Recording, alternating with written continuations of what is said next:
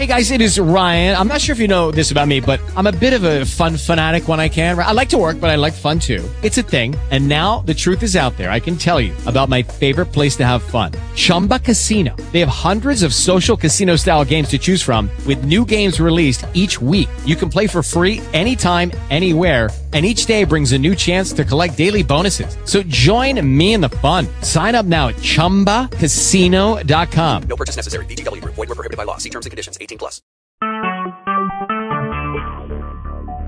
Talk shoes. Recorded live.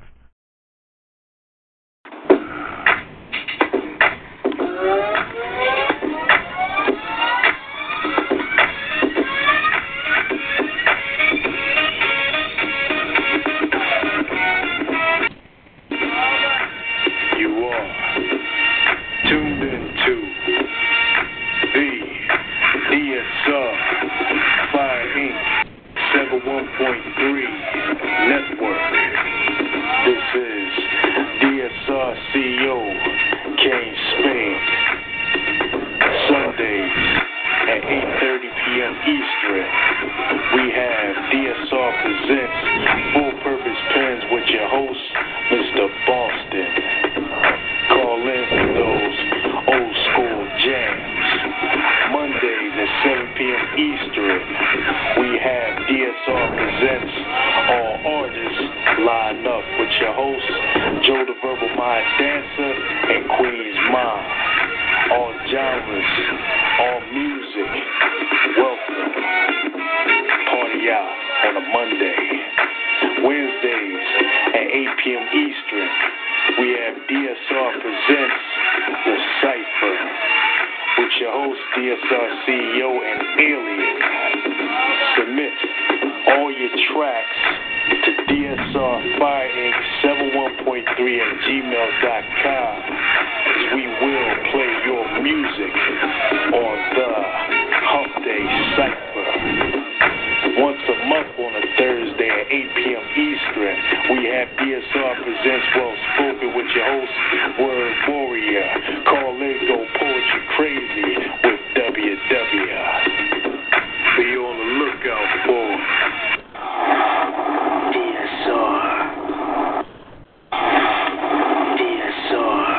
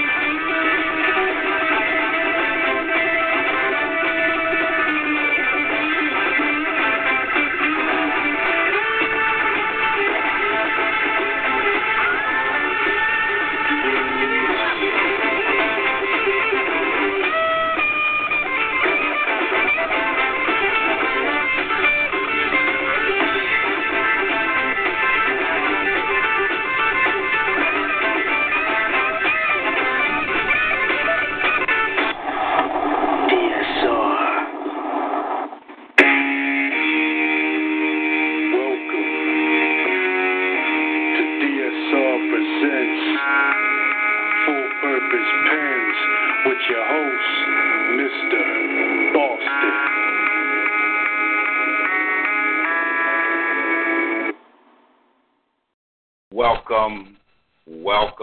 Welcome again to another Sunday night. Full Purpose Pens with Kane Spade and Mr. Boston. Welcome, everybody. Tonight is a show just for you, the listening audience. You get the opportunity to spit a piece of poetry, and you have the opportunity to ask Mr. Boston any question that you wish to ask. But I bid you to be ready for the rip-raw answer. Not to harm you, but to let you know about who Mr. Boston is tonight. But before we do, a little wisdom from Mr. Boston. Whoever should behold me now, I wish would think I were a mighty machinist, bent with sublime Archimedean art to breathe a soul into the iron heart of some machine pretentious. And that's that piece of wisdom from Mr. Boston. And all right now, listen to me carefully now. Let me tell you a little bit about Mr. Boston so you will have a right mind and a thinking mind to see why Mr. Boston is who Mr. Boston is this day.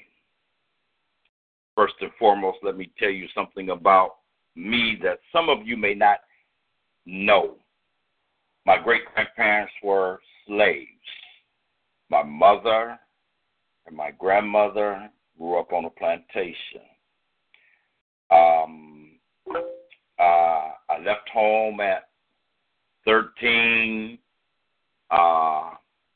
never to go back home again to live.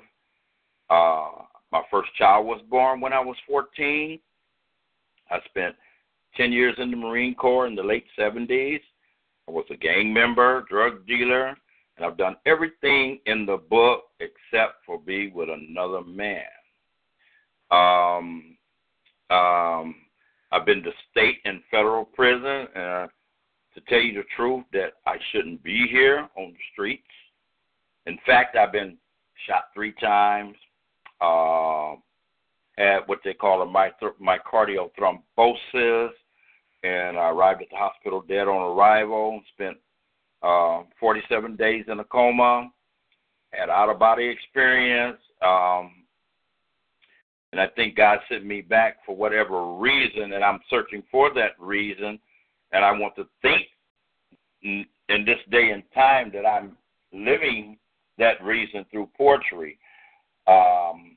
I'm a recent college graduate with a social science degree, and I'm currently set to go back to college in late August to procure my license as a clinical social worker.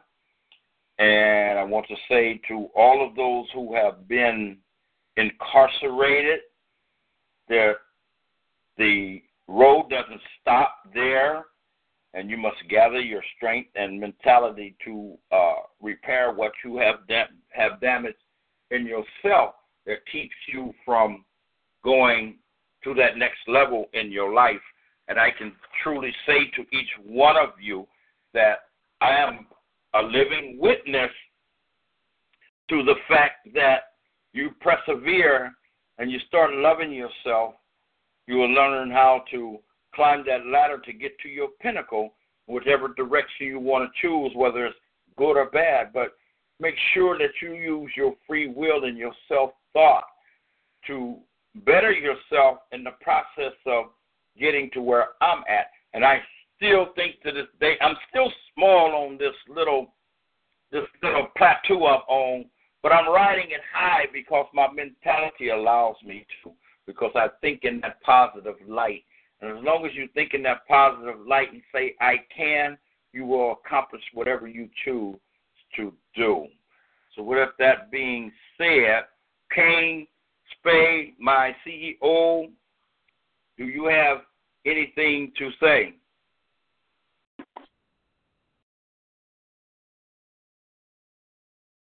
Kane? Are you there? Kane?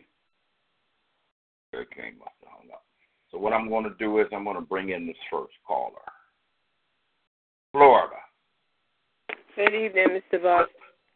You are in my building. How are you doing, Lady Allah? I'm excellent, sir. I'm excellent. So happy to be here tonight on this somewhat of a special occasion where we get a chance to speak to you at length about anything that anything really. It doesn't have to be any specific, but it's asking you. Nothing specific. Nothing specific.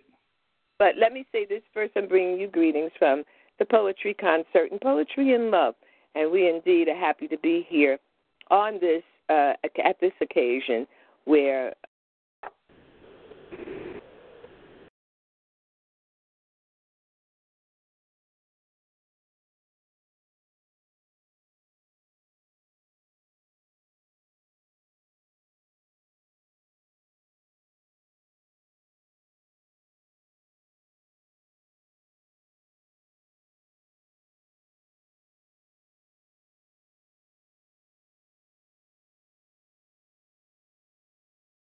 Hello? Okay. Lois? Lois? Lois? Yeah, I'm here now. Somehow I got muted. Yeah, I don't know what happened. Would you go back and do what you was talking about? Well, I said, I bring you greetings from the Poetry Concert and Poetry in Love, and we are indeed happy to be here on this momentous occasion for you, where we get an opportunity to speak to you in length, along with enjoying your poetry and getting to know more about the man and his poetry, which is a very exciting, it's an exciting believe that. Yeah, it's a beautiful thing, to be here tonight. I see you all out there, Illinois, Southeast Pennsylvania, and Texas. It's a beautiful thing that I can be able to be here to share me with each and every one of you. It's a beautiful occasion to be able to do this with all of you. Just be aware that the questions you ask me, just be aware that you are going to get my true feelings and emotions on these questions that you ask. And I'm going to be, quite frankly, straight, honest, and to the point.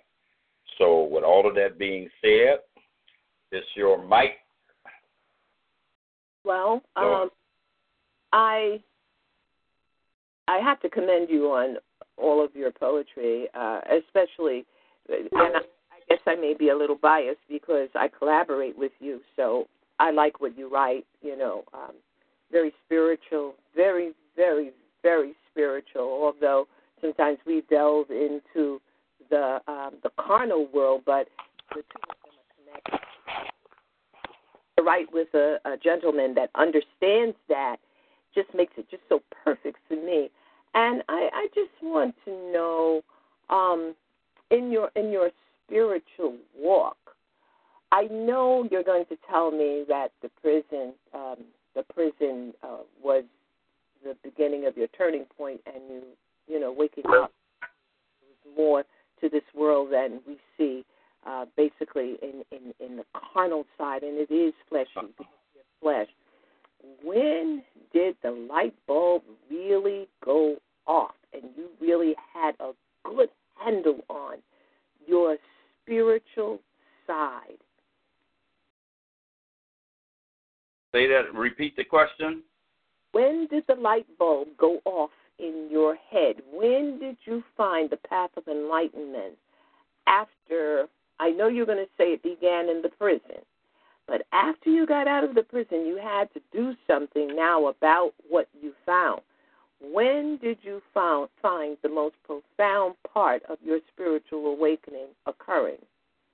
I actually, to be honest with you, the spiritual connotation had always been in me from a little boy, but somehow, yes, my spirit said the church wasn't for me. I decided that my spirit wasn't getting fed the way I thought it should have been getting fed. And so I started my own journey being at home, and I decided that, it's time for me to venture out. And when I ventured out and I seen all of what I needed to see in the world, the hustling, the drugs, the prostitution, I just said I needed to get away from it. So I ventured and spent a number of years in the military, and after getting out and coming home and not being welcomed home after, defending what I thought I was defending the country, but I later on found out that I was defending the institution itself, and it turned me in a full circle. And without being welcomed home at that time, well, then I started to do what everybody else did: join gangs and get into drugs and so on and so forth. And I got in too deep, and I was in that gang for 25 years, and I ended up going to prison the first time for 3 years, and I came out and I went right back to doing what I did to go to prison. And I thought that I was going to be better at it. So as the years went by, it finally all caught up with me, and going to prison, the amount of years that I got was 33. That's a long time, and I knew that there was a possibility that I wasn't going to see the street again. I had the possibility of dying in prison. And so I took a very negative view of being locked up like an animal, so I wasn't going to go along with the prison industrial complex program. So they deemed me a threat to the prison population. So I ended up going to the hole because I wasn't listening to nobody tell me what time to get up, when I can eat, and how I can wear my clothes, and when to make up my bed, and 10 o'clock the lights go out and all the music and the TV goes off. And I wasn't with all of that, and I wasn't about to adjust myself to that. So I went to the hole, and I spent a total of 2 years in the hole. I seen like 12 times in 2 years. So it was something other than, and that's where I kind of got into my spiritual thing, and I simply just broke down and cried like a little baby. I let all the pains and all the troubles out, and then I asked God, I said, God, if you get me out of this, whatever you direct me to do, I will do that. And 5 years later, I was back on the street, and I've been following that path ever since, because in a way, it's kind of like, what's going to happen that since I've asked God to put in my heart his will, what would happen if I went left this time? What would be the outcome? So I stay on this path, and my awakening came in that dark, dank, damp hole that I spent 2 years in. Amazing. Amazing. It always has to be a come to yourself like a prodigal son in order to these are the best. These are the best orators and messengers. And like Paul, the prodigal son, Paul, I'm sure, you liken yourself to probably both of them when you look at what you've been through and what you've come through, absolutely being, Paul being blind, and the prodigal son having riches. His father is rich, and he finds himself in a pig pen. And both of those experiences are likened to where you were when you were in prison system. Indeed. Locked away. Amazing. And it, you know what? It's a blessing. It just had to happen, whether, you want to agree or not, or anyone else would agree. It had to happen because you're making the best soldier. You see, God can't use no coward soldier. He can't use no coward soldier in his land. He must have a soldier that's got some backbone. And while you were there, he matured you and made you what you are. And I applaud you, absolutely, without a doubt. I applaud you because I do fully understand being a chaplain. I've heard this. Sometimes you have to look at the design of things. I honestly believe that what happens to us is designed from the onset of birth. And I think that we go through trials and tribulations to make us better and strengthen our spirit. I honestly believe that. And I think that the things that we go through in our life makes us better and builds a better foundation up under us to change and go the direction that we are supposed to go. Because sometimes we get to that point where we get big-headed and we want to do the way we want to do it. And sometimes that working, but not always it works. You fall into a pit. You fall into a pit, and then you have to struggle to get out of it. Struggle is your defining moment. That struggle, getting out of that pit is the defining moment, and it makes you who you come to be. Exactly, sir. Exactly, 100% in agreement, because I see, I see it all the time. You know what I do, so, I see it all the time.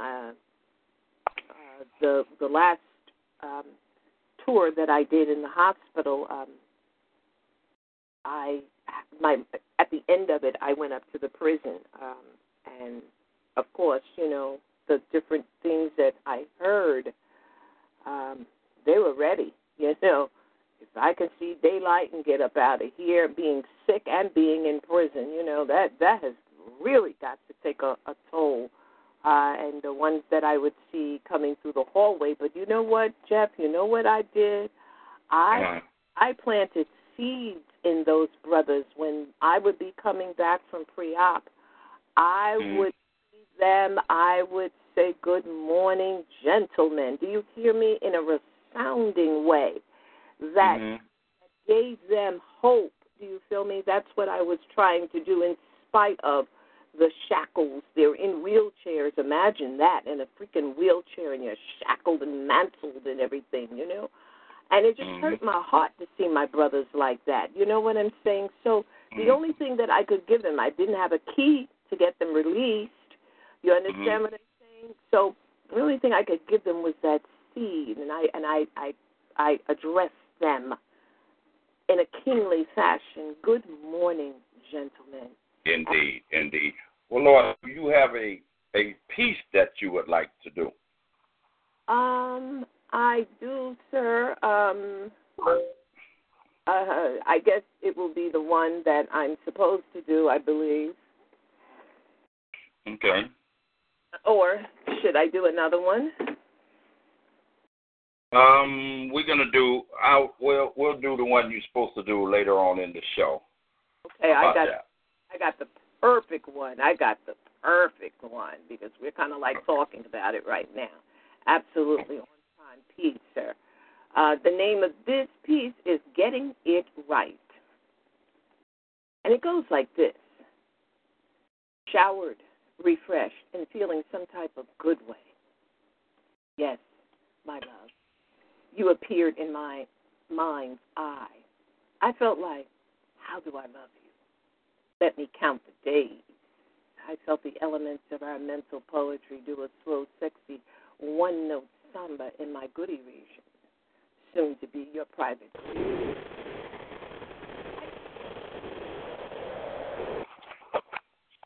Now I'm mentally cuffed to you. I realize it now. It's good. See, I'm not going it alone. We play the music of each other's dance. Touching you.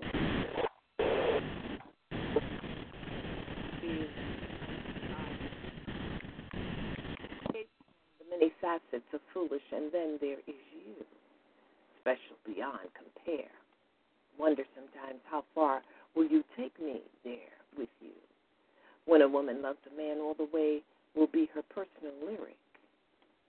When you lit the fire of presence, I felt such relief. Your famous banner is, baby, be patient. Right here. If only you knew. Maybe you do. Yes, I'm speaking pure love lust. I think to ruffle some feathers and set them. It is very unfortunate in this day and time we have people afraid of their sensuality, try to hide it or misrepresent it as if it were a taboo. The only thing taboo is your poison thinking about a beautiful gift from God that you have not gotten clear how to use. So guess what? You are the main ones using the gift in horror, and plenty of error. In this day and time, you are living some antiquated way of logic that makes no sense but nonsense. Poemed the above right to point you in the direction you should be traveling as a sexually responsible adult. Dig this. If erotica, clean erotica, classy erotica makes you so damn nervous, you are the main ones this is addressed to. I will not adhere to your madness. Sex done right with compassion and love is beautiful from start to finish. I fault the church for your faulty attitudes towards a natural and beautiful act. The church is responsible for guiding your spiritual life and your natural life. You are concerned for and about your pocketbook. I guess your style is cramped when you can't start the courtship with the one you love because your pocketbook is empty. Compliments of the church and institution. Yeah, I said it. You who dare to venture on these poetry pages, you are looking for dead sex. Yes, we are free mentally over here. That's how you should be. Get your creative juices flowing. Do some daring stuff. Get that red or black. His world taking it off. Use your lips to taste him, your fingers to caress him, and those hips to work on his tool like it will be their last every time. Yes, we are unlimited, and you want to know how we are like this? You are too. You forgot how to be. Do our pages responsibly or stay off. It's hot for you to handle when you make silly comments, you frigid, sexually inept men. Please stay on these pages and sharpen your know-how. That's why your girl is all over the place and not at you. Learn how to touch her. Take your lazy butt out the equation and put some work in. Stop winning the race. That's right. That's what you're doing. Your lackluster sex is boring. She would rather not be bothered and will tell you so. Why are you so afraid to be orally inclined? Oh, but you don't mind if she's settling with your weak behind, tongue tapping that tool, singing songs on it any time. Get a real life. The Song of Solomon in our pages of classy erotica. We don't mind. But don't come over here with comments that waste both our times. Because check this. You will get told off and sat in your place with the utmost of dignity. On this you can surely trust. And peace. Wow. That is wow. Lady Love. Yes, sir. What do I do with you? What do I do with you? I don't know. all you can do is love me, and Lady of Love.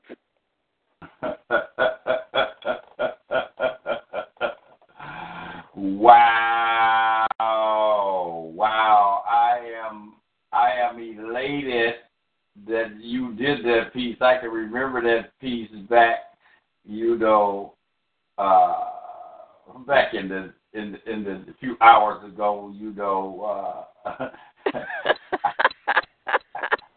But you had another part to it. I don't know what the heck happened to that part. I don't see it. I've been looking for it.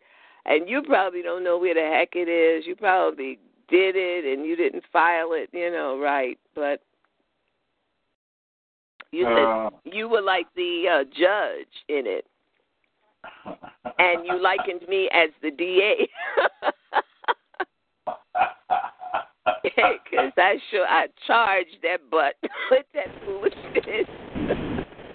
Yeah, I know what it is. I'm just thanking you for coming through and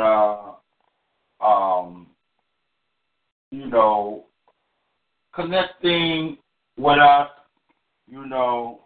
and enjoying with us. I really appreciate you.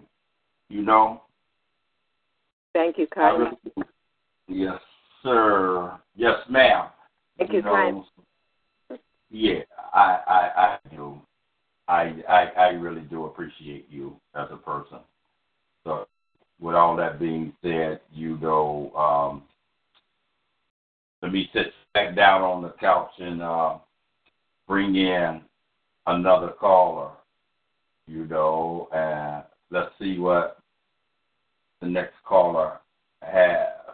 Thank you so much, sir. Thank you for having me, and I truly appreciate you. Indeed. Absolutely. All right.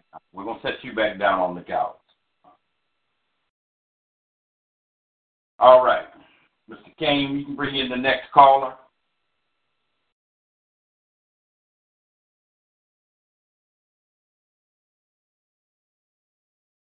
Southeast Pennsylvania, you in the building.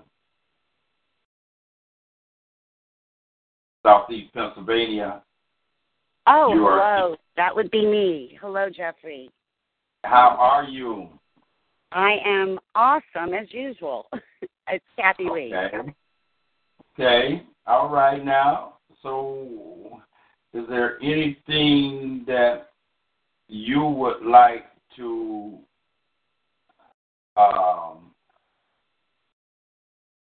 ask me? I don't know if ask is the proper, I guess I want to engage you. I had been listening to what you're saying, and it's some very powerful information for people. It's a very powerful testimony. And you were talking about the fact that you've been like this since you were a child. Can you elaborate on that a bit? The experiences? Meaning experiences. Was it in reflecting backwards and looking at your life and seeing the connections, or was there a knowing from little on and at what age that you were on a path possibly different from your peers? Well, that's kind of a hard question to answer.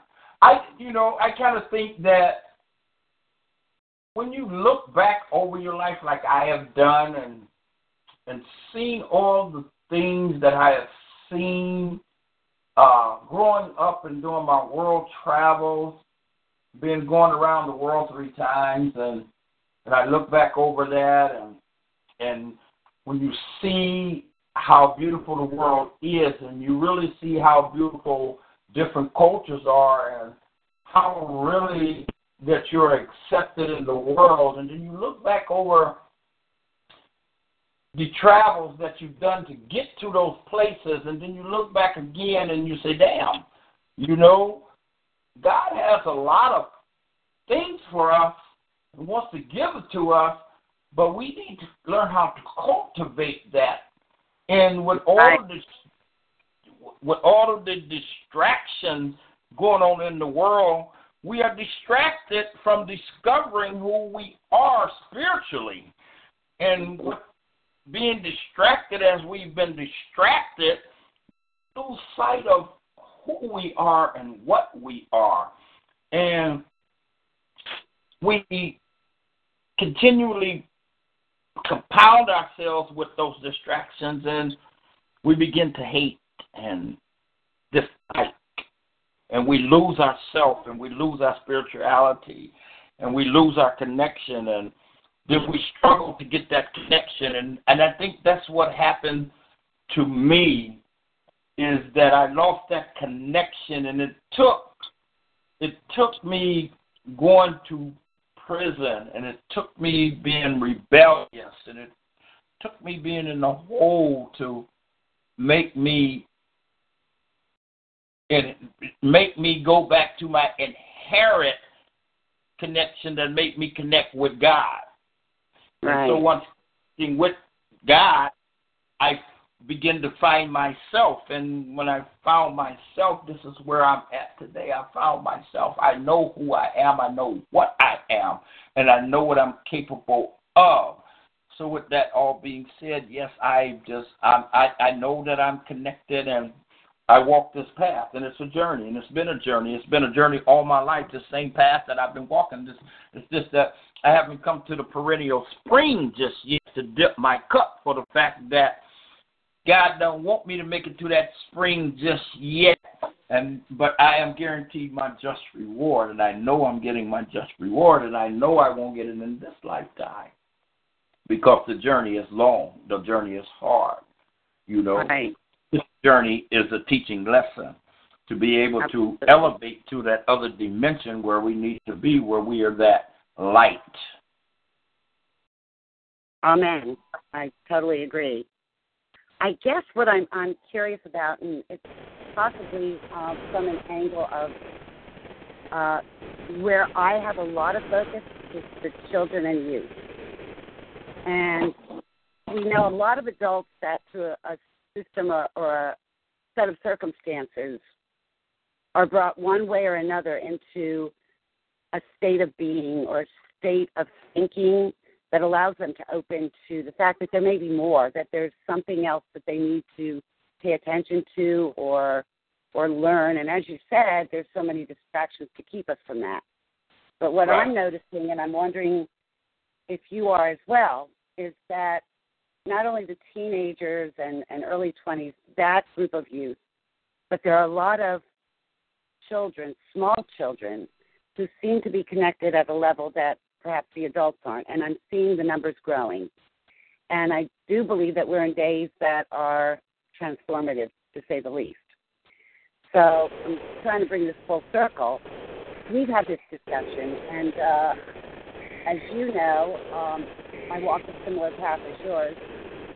And in my deliberate phase of trying to open up to exactly where I was in the scheme of it, what I needed to learn, there were flashbacks, so to speak, of connections within my childhood that made me realize I have been on this path my entire life. And for me, there were some supernatural things that have happened. And you gave a nod in that direction, and I would venture to say that there were a lot of things that you can go back and look upon. So for parents who may have children that are a little different than what they were when they were children, or who are experiencing or saying things that seem to be of a higher nature, how can we tie that all in and give encouragement and allow the parents to realize that it's real, that these children are old souls, and it is we who are adults who tend to dampen their enthusiasm or move them in a direction to think that things that they are experiencing from a higher nature are not real. Am I making sense? Yeah, let me just say this. Can you hear me? Yes, I can. Okay, let me just say this. We are all born with gift. We are all born with the gift.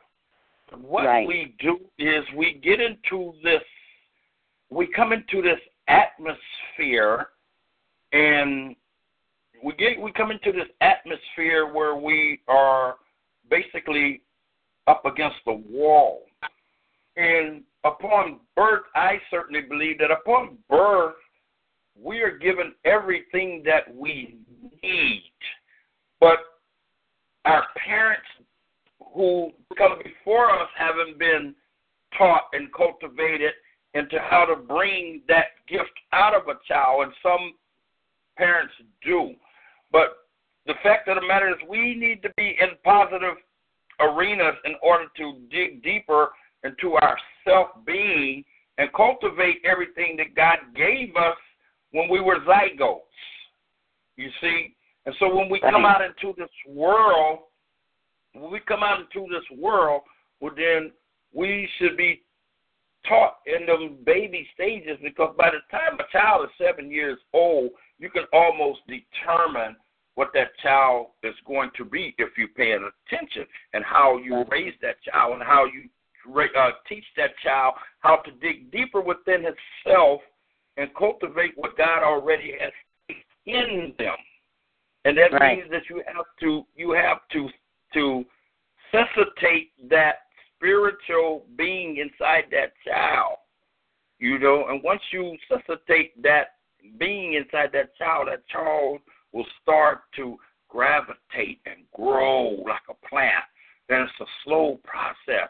And by the time that child gets 13, he starts recognizing his gift, but he has to be taught that he has that gift because he's unknowing.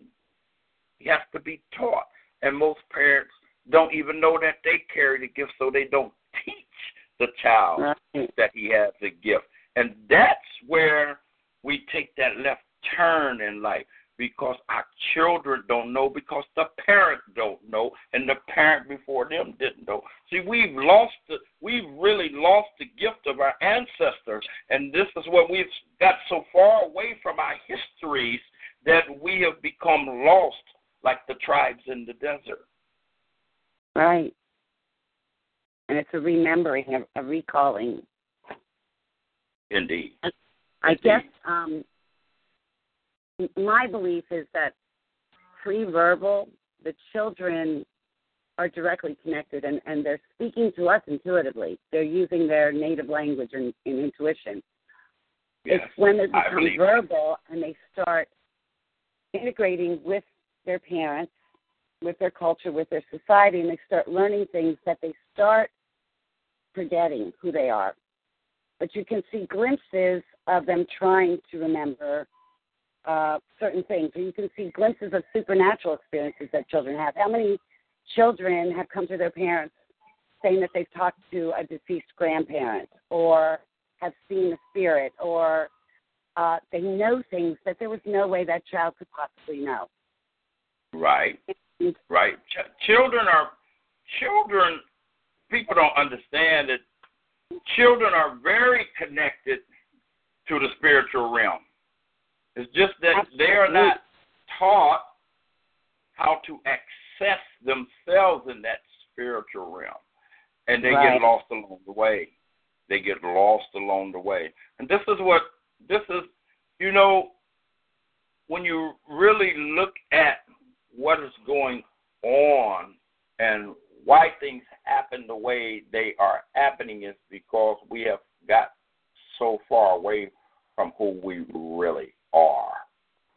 That's humanity, the point I'm getting, right. Yeah, humanity is on a path, and the reason why we on this path of self-destruction is because we have got so far away from who we really are as human beings. That's why we are set this course of self-destruction.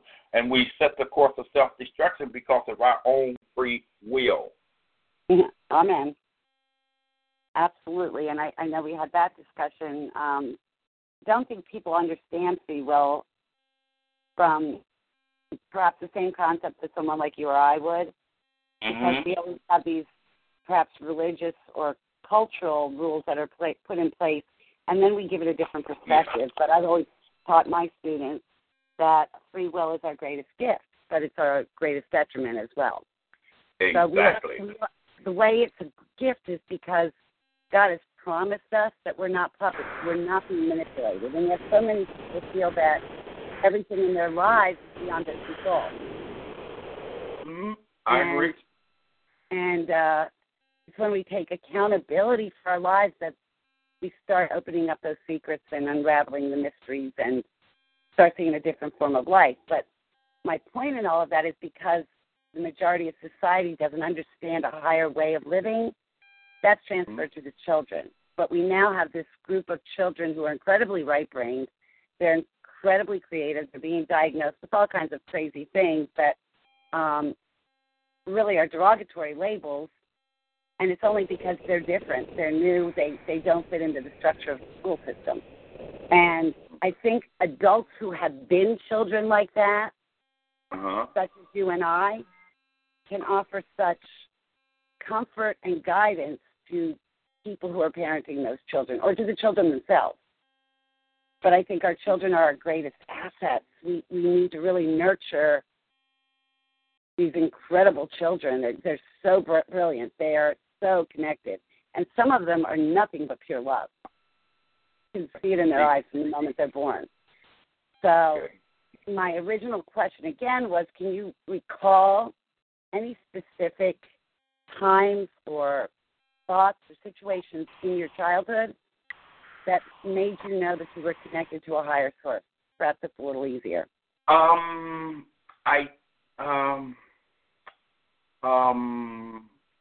really can't, because I can't really go back that far. I can go back as far as maybe 7 years old, and I can't remember anything that set me on this course that it is. The only thing I can tell you is that maybe it's because my father was very strict, and I think maybe it's because that my father was one of those type of men. He didn't want us mingling out with all of the different children. The only time I really got to mingle with a lot of children, because it was 20 of us, 10 boys and 10 girls, and I think that my father did what he did to make the family a stronger foundation, which that family still stands today as a very strong foundation together. Beautiful. I think that was the brunt of it. I really didn't start seeing a lot of changing until right around 12, 13 years old, so. Well, even at that point, anything that sticks out to you? I think that the awakening comes with leaving home and going out into the world and experiencing the world firsthand. I think that's when changes started really happening, and I think that's what really changed me in that way. And I guarantee you, now that I've asked you this question, things are going to start coming to you after the fact. So you'll start remembering certain things, because that's how it happened for me. But I just wanted to bring up that aspect of it, because some of us, I think, just have a calling. Wouldn't you say? There's almost a divine ordination, and we can try to run away from it, but eventually we're going to come right back to it, aren't we? Yes, we are. And I just want to say I'm so blessed. I'm so blessed to know you, Jeffrey, and I'm blessed by your writings, your poetry, and the fact that you're out there extending yourself in nothing but love to educate, teach, and encourage other people. It's so vitally important, and you're a blessing to everybody, and thank you so much. You're so welcome. I appreciate you coming by. Do you have something that you might want to do, or do you want to do something that I know what. I tell you what you do. You remember that collaboration we did called Simple Wonder? We've done a few. But I want gotten out there yet. I think I know the one you mean. And I want to do that simple surrender. And, yeah, I think I like that one, that simple surrender, because it has a kind of a spiritual connotation to it. Mm-hmm. And then at the same time, I want to show my listening audience how we connected with absolutely. And as I'm thinking about it, I was listening to Lois, and I know you're still there, Lois. Your poem was just such beauty, and what I liked about it, and your comments afterwards, was the fact that in the Western world, at least, we've denigrated sensuality and sexuality, and it's part of who we are as humans, and you and I have talked about that separately. So it also will incorporate that, because there is a theme in this poem that's the one that you're referring to. Indeed. Indeed. So, with all that being said, are you ready? I am ready, sir, and anxious to share now, this. I'm going to tell you, I'm just going to do what I'm going to follow you what I remember, because right at this minute my screen is black. So believe me when I tell you I'm going to do this piece from what I remember out of the top of my head.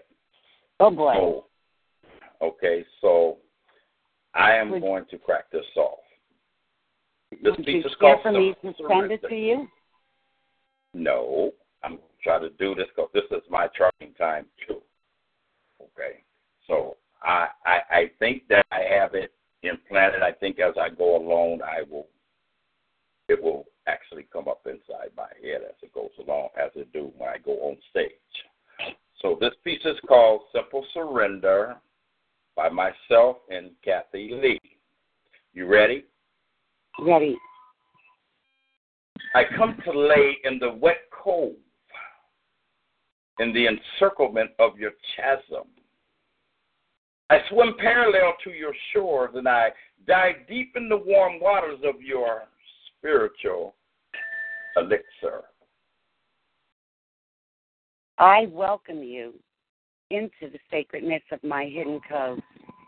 Allow the warmth of my waters to caress you, diving into my depths, mind, spirit, and body as one. My fount filled from desire, baptizing you with the secrets of my sensual offering. But I want to make sure that the environment of your sacred space, a hidden little swimming hole, if you do decide to participate, every trail of this man cannot be held from the master's eyes that penetrate deeply into her sensual mind. Invite me again to access the depth of your awareness through hands-on touch to integrate movement. Let me awaken the spirit of desire and capacity of your body's imagination to move. I have decided to open all trails, to give you access to all secret, sensual pools of pleasure, holding nothing back from your sensory exploration. Sense, taste, touch, sounds, sight, lingering within each, unlocking the sixth realm of our experience, our metaphysical connections beyond the physical, taking my imagination into the sphere of knowing, carnal experiences mingled, exploding of liquid flowing depths, creations formed from the outpouring of our need to join, uniting physical and spiritual beyond the limitations of imagery. You will move through the whispers of intuition into a knowing. That you are unlocking our abilities and tapping into unused areas of ourselves formed by the appetite that I was on the point of gratifying palpitations. In the depth of my being must be the image her experience must have compiled was powerless to eradicate. awakening through personal knowledge of transcendent realms that exist beyond the physical dimensions and strength, endurance, and her deep, wet flexibility. Beyond analyzing, allowing myself to be present in his strength. I understand, but it is beyond words that my soul captures memories, faint recollections of timeless truths. My body molds to conform to the nuances of his masculine. Familiarity overtakes me. We've loved and shared our passions in numerous frozen moments of ecstasy. Recollections of lifetimes before. Every cell of my female experience awakens, longing and craving for what I already have come to love, for what only he can offer. I can only offer you a vision of our higher spiritual self that exists, a cosmic amplification accessing our progress by how well we are able to unite in a moment of sensual surrender. We step into the frozen moment. That moment, I swear, we were infinite. The moment stands still, lovers frozen in time. Every cell of our being is pulsing with deep love and gratitude for the luminous absolute. The most fulfilling experience that we have ever had, moving softly in the morning mist as if our souls have been longing for this craving, this circle, this connection that she willingly craves to give. Through connecting with him, higher planes of wisdom are revealed. Our progress in personal evolution, accomplished in such a beautifully physical expression. Yes, my teacher, my fellow student, my illuminator, my desire for your completion overtakes me. I feel the swelling of the waves lapping, pounding against her moistened shores. I open the gate, allowing you entry into every hidden recess of my being. The wetness of my coves threatening to spill their contents, making your entry an ease of invitation. Tremors originating from within the depths of some cosmic fissure. Your slightest touch threatening to erupt and awaken my every nerve. What is about to take place between us is a sharing, born of my desire. Every slight movement of her awakening body twisting beneath his gentle assault. The slightest touch of his fingers was magnified 1,000 times. Excitement now sweeps you up as your nerves weaken, now compliant to the dance of seduction. He becomes a cork, holding back an almighty volcanic eruption. I'm dependent upon his desire for me, his knowing of me. I surrender my individual separation, entrusting him with the ability to take us on this journey together. His touch furthers my entry into his being, secure in our soul's necessary completion through sensual exchange. His eyes have reached into my depths, taken possession and leading me beyond my imminent explosion. Gently, he balances me upon this precipice between timeless arousal and seismic abandon. We must pray for still in this, Lord. Melt us together into one, no fragment, no piece of me separated. The spiritual journey in the relinquishment or unlearning of fear and the acceptance journeying together is the only way to effect this personal transformation. And the goddess received me kindly. He hinted her the third time, perpetual, interminable, timeless, relentless, Then she felt rather that she heard a deep seismic rumble.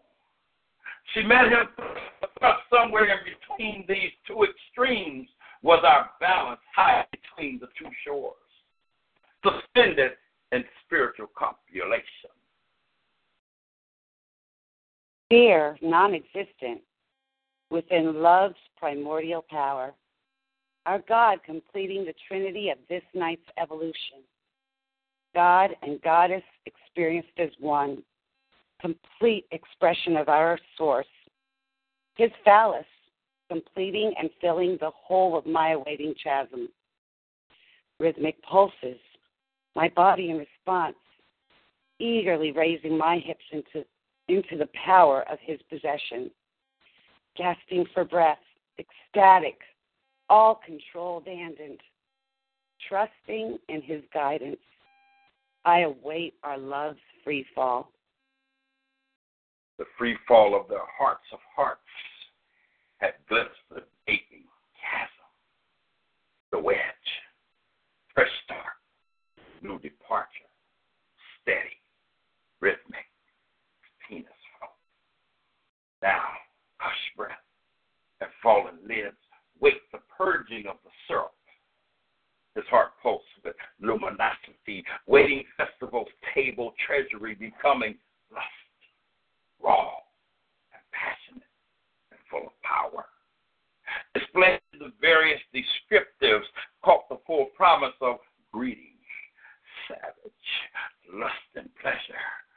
Her head rolling back as her hips gyrated eagerly, groaning loudly, gutturally, and rebelled in the fullness of his possession.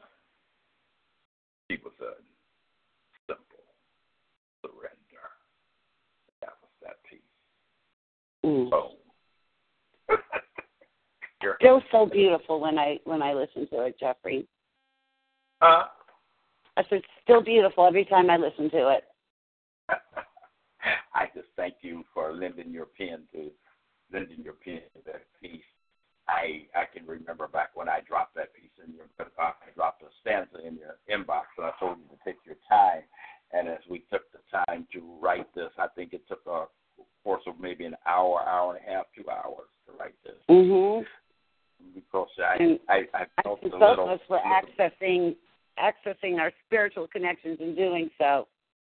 Yes. So in the meantime, though, I really just want to just grasp you and hold you and tell you that I truly, honestly appreciate you, and I appreciate everything you do, especially when we talk and we have questions amongst each other about the spiritual realm. I really, really do appreciate those talks, and it's a wonderful thing because you tell me some things that I didn't know and tell you some things that you know that you haven't known, and we educate each other, and that's the beautiful thing about unity. We come together and we be on one accord, and that's the beautiful thing, and that's what I like. I like unity, and I like education, and I like communicating. So, and it's an amazing connection and a blessing for me as well, Jeffrey, to fall upon somebody, to be led and guided to someone in miraculous ways and find that you have a connection where there's understanding beyond what a normal conversation is. We don't have any trouble communicating. We understand what each one is saying to the other. And that's so rare in my life, and you've become a genuine blessing. And I'm holding you, I'm mystically holding you beyond space and time, and thanking and gratitude for this opportunity to have you in my life. Thank you so much, Jeffrey. It's a blessing. It's a blessing for both of us. So I'm going to sit you back down on the couch. Yes, sir. And we are going to go to a music break. New York, Northwest Ohio, Unchained, I do see you. I'm coming to you right after the music break.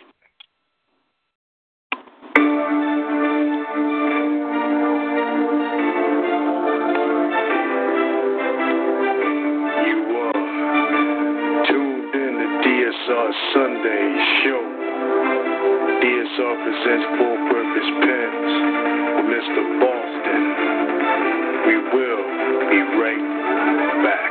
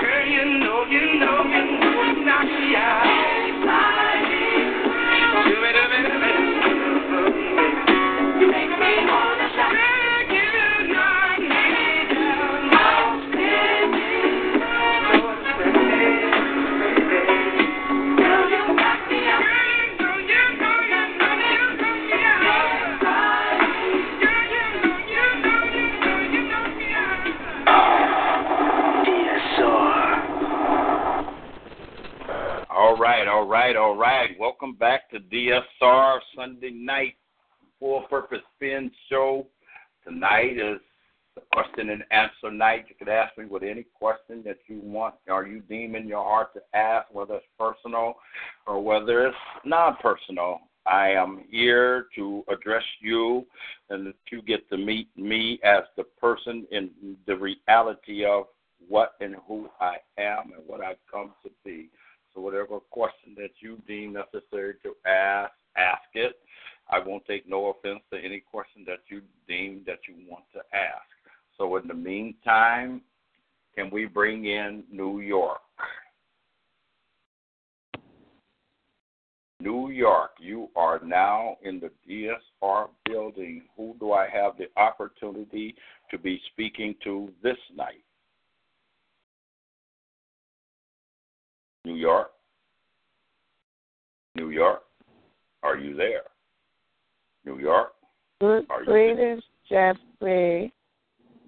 Who have I have the opportunity to speak to with that sweet, sexy voice?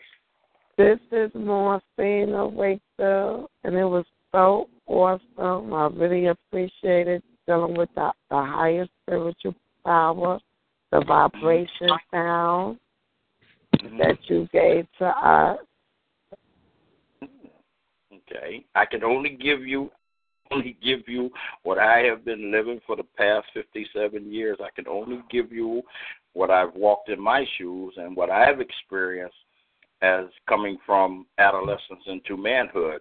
And so I give you that, and I try to, at the same time, I try to uplift and I try to give back. And, you know, I know that it's a lot of searching people, so I can only give you what I've experienced in real life, not something that's made up or what somebody else has told me.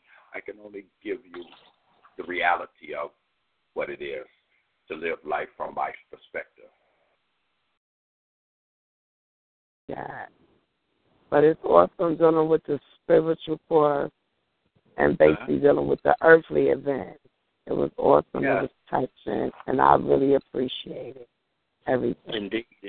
Indeed. There are only events in our life that we have to, as humans, as the spirit living in this human body and having this human experience, it's all about navigation and cultivation and retaining what you have been born with and cultivating it.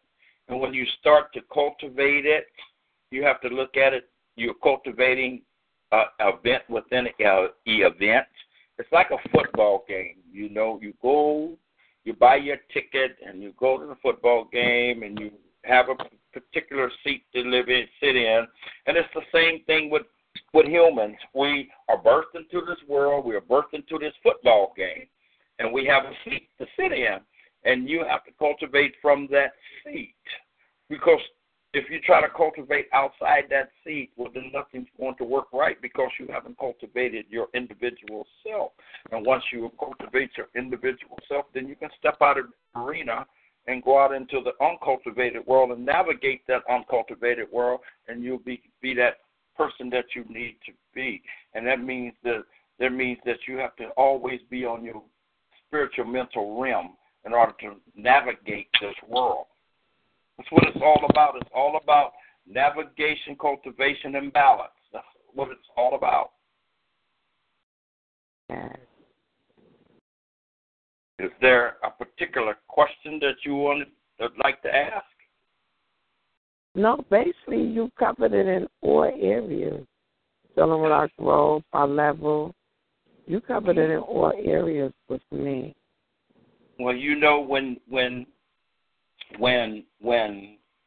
life is, when you understand the writing of life is indelibly written on our eternal minds, and all the wrongs endured by Earth's poor patient kind, which may too often be the unconscious hand, we enter a place undesigned that no God can cancel, and our deeds are foredone by the old coils that unwind.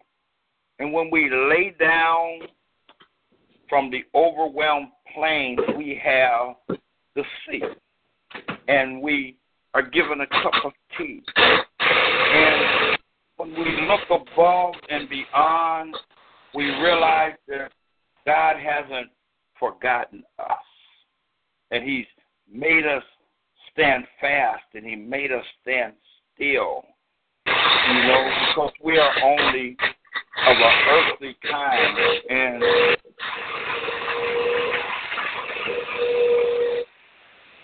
we have to recollect our own acts and tap all of the fragment pieces of us back together so we can find peace within ourselves. And if you can't find peace within yourself, well, then you're going to continue to walk this path blind, making left turns when you're supposed to make right turns.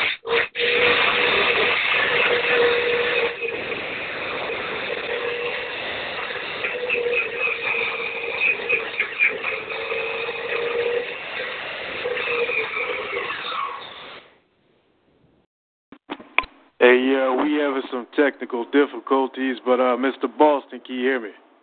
Yes, sir. All right, back to you. Okay. So until we learn to walk in peace with ourselves, we'll never be able to walk in peace with another. We'll keep on having these disharmony actions that, we can say the police did it, we can say the government did it, but we have to understand that everything that is happening is a planned action. That's why navigation is so important.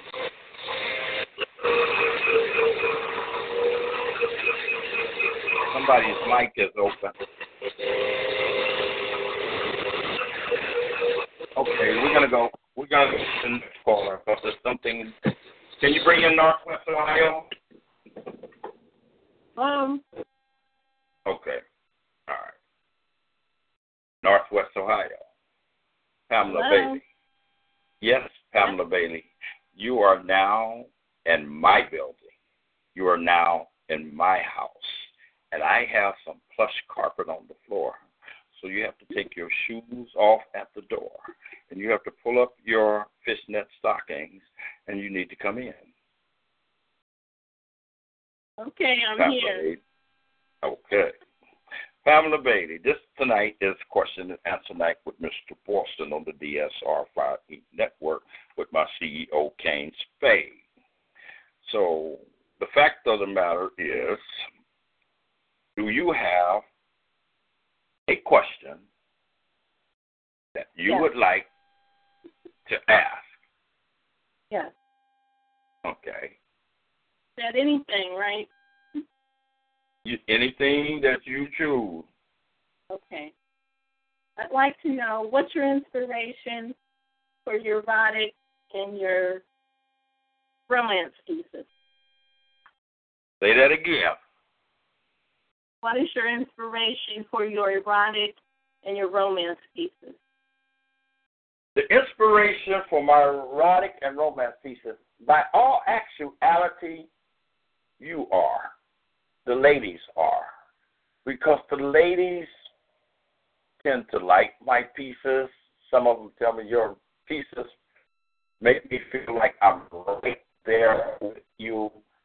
So I write from that perspective because you and a lot of other females that are on my page inspire me to write these pieces. And they ask questions like you do, ask questions. And from that point of view, I write from that point of view, from a particular question ask. And when that particular question comes around, well, then, it is what it is. And I put my pen to paper, and what comes out, and that's what is done, It is what it is. And so we let it do what it do, Okay. Here we go. Is there another question that you might have? No. Are you sure? You absolutely sure? Yes, I'm sure. Okay. Do you have a piece that you would like to do? No, I don't. All right. So, I'll tell you what. Since you don't have a piece, I'm going to do a piece that was exactly inspired by you. And that piece is called Stop Running From Me. Stop running from me. I want to hit that pussy like this, roll my tongue from the crack back to the front, take it to the floor, and hit it from the back. Let me squeeze it. I want to hit your pussy like you know how this brother kicks it, eats pussy and asshole, hits your spit and hole. You love when I hit this pussy like this, don't you? Do you want it on your stomach or in your pussy? While I fuck you to this slow jam. When I get up in your guts, that's a telltale sign that your pussy is the bomb. Lady, let me pop your pussy like this. We don't need to touch and kiss. Just slide up and down on this dick. Another chapter in my book. Let me hit the top ceiling of your pussy. Felt so good, but then it felt like I hit the walls and couldn't get my dick out. There's no doubting I did the job right. Hit her spot 1,000 times. Now it's time to eat it. Then hit that cervix to make you have that explosive, exclusive cervical orgasm. And that was that piece. There you go. Okay.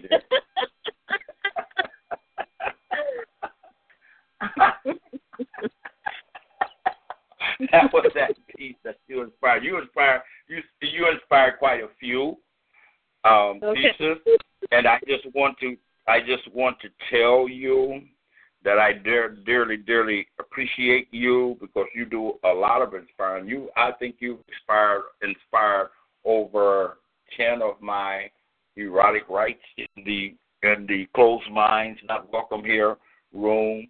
And I just really appreciate you always pushing me to another level.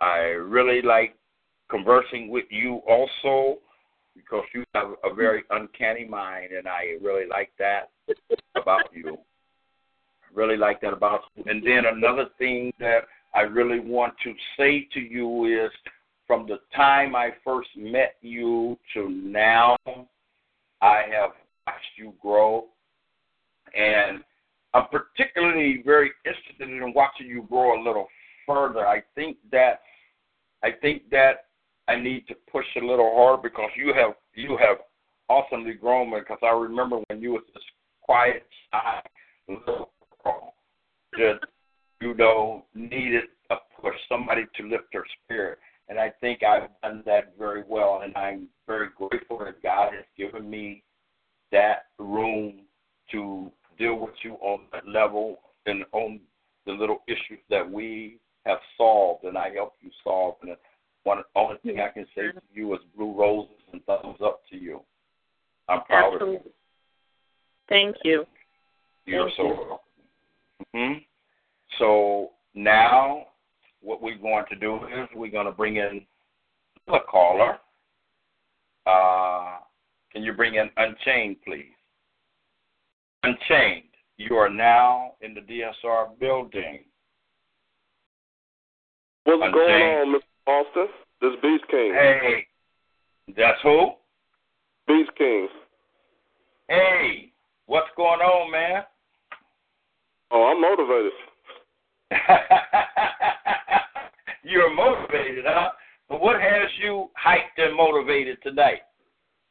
Well, just for practice today, I went through 126 instrumentals that I freestyled off of each one of them, just to, Okay. Well, that's good. That's right. That's what I'm talking about. Practice makes perfect, huh? And I see that you have a passion for poetry. Oh yeah, poetry is my life, and I'm a MC, so it's second nature. Okay, cool. So is there anything that you would like to ask me or that you would like to do? Okay. What is the hardest subject you've ever had to write about? And the piece brought out when you wrote about it, how did it make you feel? The hardest subject that I ever wrote about, and how did it make me feel? I don't think that I have a hard subject because I study everything. I'm a knowledge chaser, and I read a lot. So I don't think that no subject is really hard for me, but I do write on subjects that broach my spirituality and it broaches my reality on the spiritual realm. When I'm writing, it's like, that little thing called morality tends to kick in, and when that morality thing kicks in, well, then it's like, should I put this, should I post this, or should I just stash it away in one of my folders or on my computer? And then I come to that point where, if I allow morality to keep me from teaching, well, then I've lost everything that I'm writing for, and that's to get that knowledge out there. And on the human realm, I look at it as a tool to teach, to enlighten, to open minds, because so many of us are sleepwalking, and we don't know. We have taken the truth and made it a lie, and the lie the truth, and we've become lost in it. So I think that my journey of coming back here and the journey of maintaining life is about teaching and giving back from your own perspective, because nobody's life is identically the same and nobody's spirituality is identically the same. So I think that when I stand on my square, and I stand on my square like a soldier, I think that the fact of the matter is that nothing is too hard unless you allow it to be hard for you. That's truth. And is there anything else that you want to ask? The mic is yours, so you don't be afraid. Don't be afraid to ask, man. This is that session, man, where you can ask what you want. That's the whole thing about it, to get to know the man behind the pen and get to know the proprietor of Full Purpose Pens and get to know his work and what he does, what he do. So the mic is all yours right now. Oh, yeah, I always wonder, why haven't you been featured on Beast Nation Radio? I'm just wondering. I have no idea. Sometimes I think maybe because I'm rough and raw. I think that sometimes I don't fit those programs, and then sometimes I have a knack to just go and go. I was featured on a show one time, and it just gets rough and raw for me because I'm just a straight shooter. That's just the bottom line. I'm just a straight shooter, and I honestly, the formats are formatted where you really just can't go out left field, and you can't go out left field. You have to center yourself. But I am one of those guys that you unlock my lock and I'm coming out the gate. That's just me. I come out the gate and I stay ready. I'm always prepared. You could call me up 3 seconds from now after I get off the show and I'm already ready. You know what I'm saying? So I think it's just because I'm just a little raw. I'm just a little too raw for some of these shows. So I sit back and I sit in my chair on my square. Everybody can't take what I spit, and I've been to a show where I've spit and I get inboxes, man, and that's too raw. That was just too raw. Wow. See, I'm just me, man, and I have to be me because I don't wear a mask. I don't wear a mask. I'm just me, and I've always been this way since I was young. I've always been outspoken, and I've always been straight-laced, and I say what's on my mind. And a lot of people don't like that because they live behind masks themselves, and they don't want to come up behind those masks. And I do lift a lot of veils off a lot of people's eyes, and some people can't accept that, Because I do believe in the near future, which is very soon, that you will be featured on a Beast Nation radio show. Oh, my God. I appreciate that. Whenever you ready, man, as long as it ain't on a Sunday. Oh, yeah. Yeah, we're going to talk about it. Okay. All right. I'll be more than happy to address the mic. More than happy. Indeed. Do you have a piece for us? I have millions of pieces because, you know, I don't hundreds of my pieces are written down, but I'm like king of the freestyles. Well, do a freestyle. The mic is yours, man. Do your thing. I would do a little something.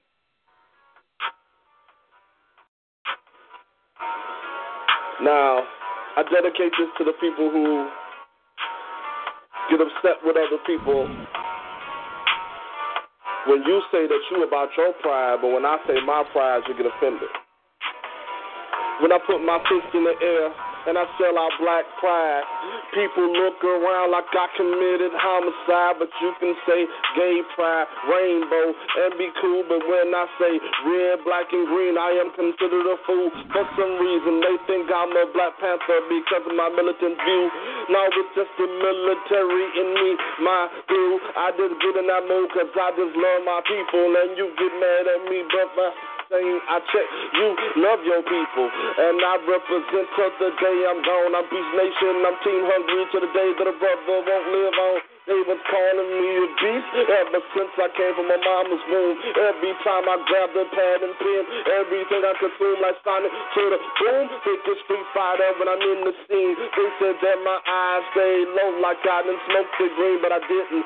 My eyes are low because I'm half Japanese and Ethiopian, so I do what I please. I represent, I'm black pride. Every time I say it, Africa, I say it so live. They will say, are you Pan-African? I say, damn right. Every time I touch the mic, blessed with poetry or rapping, I am not. See, I can do it anyway, either way you want to go. Every time I do flow, they be like he's horrible. I'm Ivan the Terrible. My wordplay is unbearable, but to say that I'm fearless, legally I'm unscarable. Represent DSR to the day that I'm going to. You don't play around with case unless you come against me, dude. They already know what I do. I am similar to Scooby-Doo. You'll need a whole mystery van just to get yourself a clue. I'm the monster, the one they fear, a monster who spit it clear. Black pride, black pride. I say it with no fear. But I ain't got no problem with no cops that obey the law. But the mother ones, that bullshit needs to stop. I'm not raising my hand saying don't shoot. I see so many people raising their hands say don't shoot. No longer will slave masters tell me to raise my hand and they might not shoot. There's so many different people in this world I had to recruit. I'm a poet, an activist. Yes, I am. To the tough body. You should understand better, ask somebody. I will tell you what I'm saying there. I don't play no games. I am tired of my black people getting killed over this bullshit name. But it's not just black. It's all life matter. But everybody sees like glass ready to shatter. They was all of this, all that. 9 people lost their life. Now gay pride is all, marriage is all that. Look at that smoke screen. I ain't got no problem with nobody, no, but the smoke screen. They just try to cover it under the rug. So, and this is the thing that I heard when they did their thing. They had the audacity to send that young man to Burger King after he did his thing.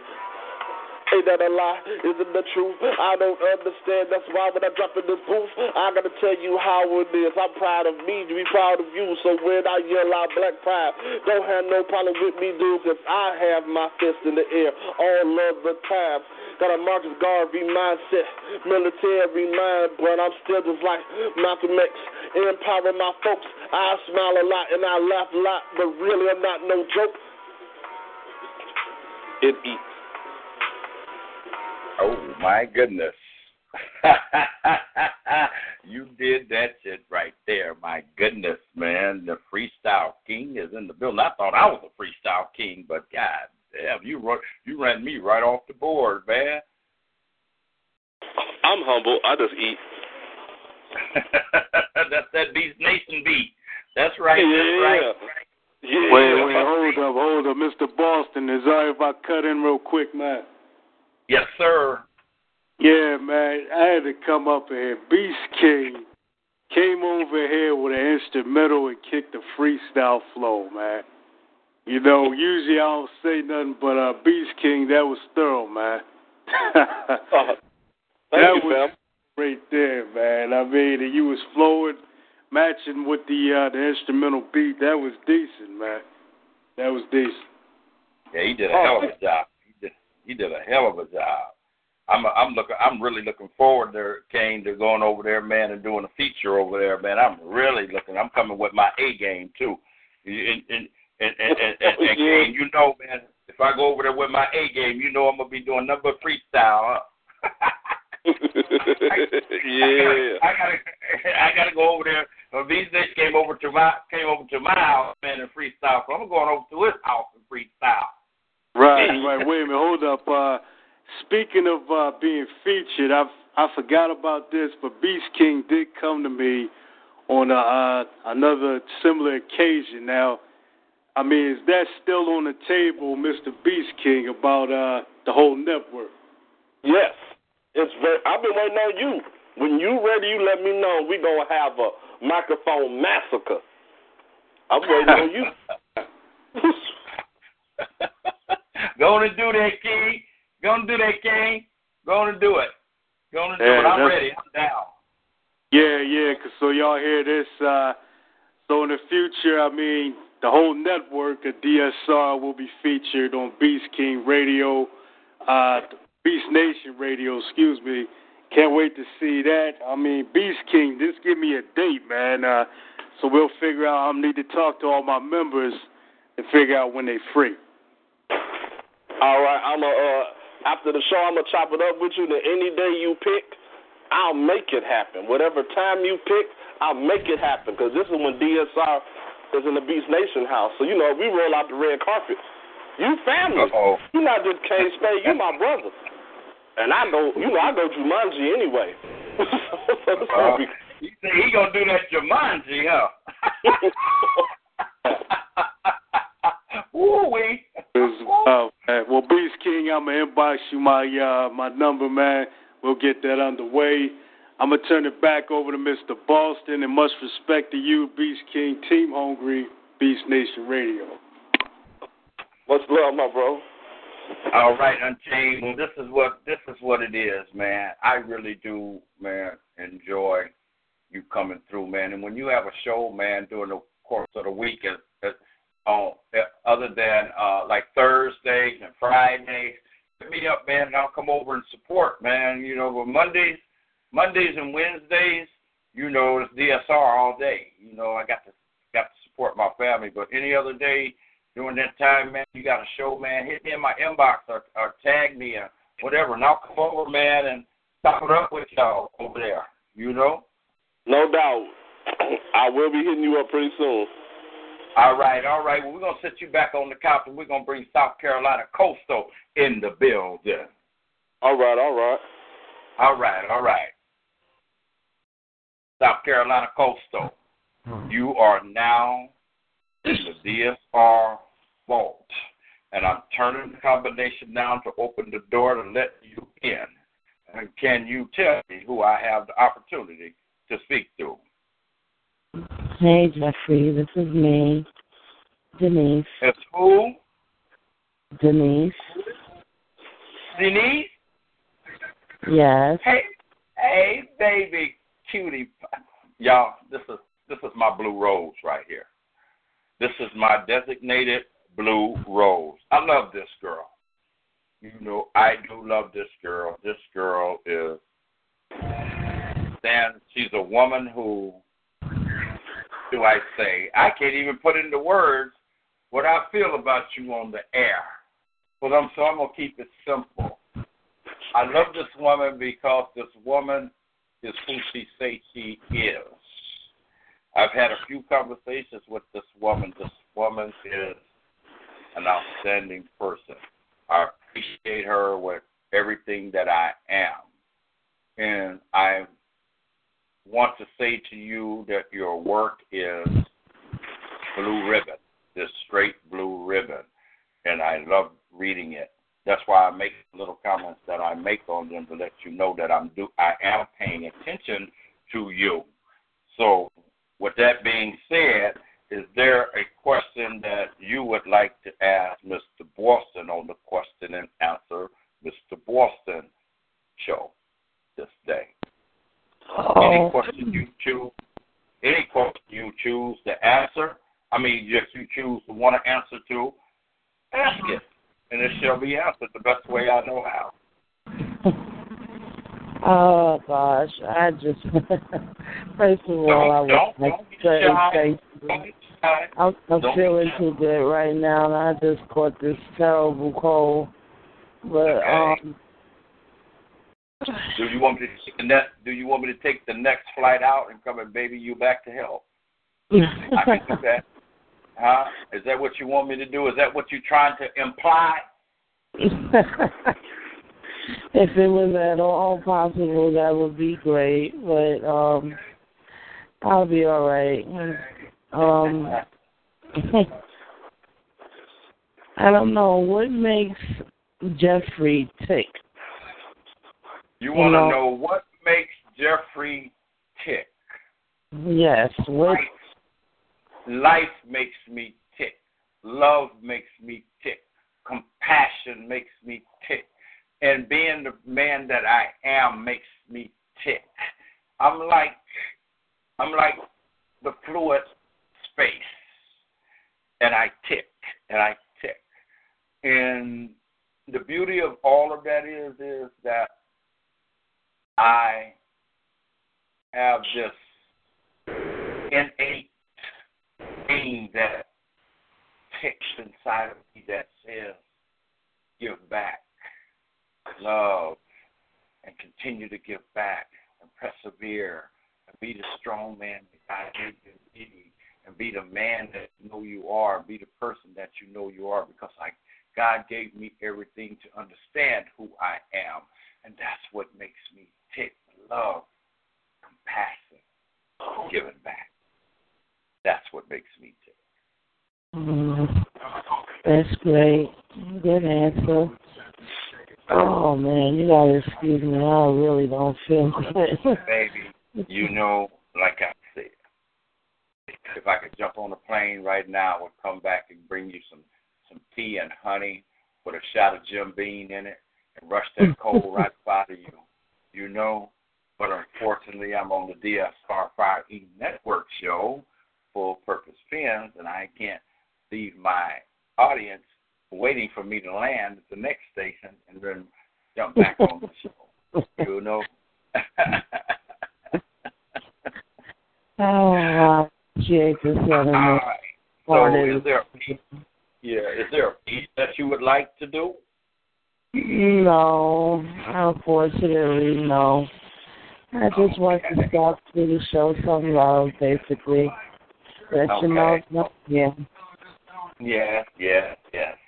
Okay, well then I'm going to put you back down on the couch and hope you stay around for a minute. We got a special treat for the caller tonight, a special collaboration, a special one. So in the meantime, I'm going to set you back down on the couch, and we're going to bring in. Okay, thank you. Appreciate you coming by. No problem. Okay. So now we are going to bring in Florida. Florida, you are in the building. Hey. The show is off the chain. Well, you know what? We're going to take it to another level about right now. And so that piece that you wrote today, yes, you need to make that piece pop right now. It's coming at the gate. Okay, there you go. Your business. All right. Because it's all hands.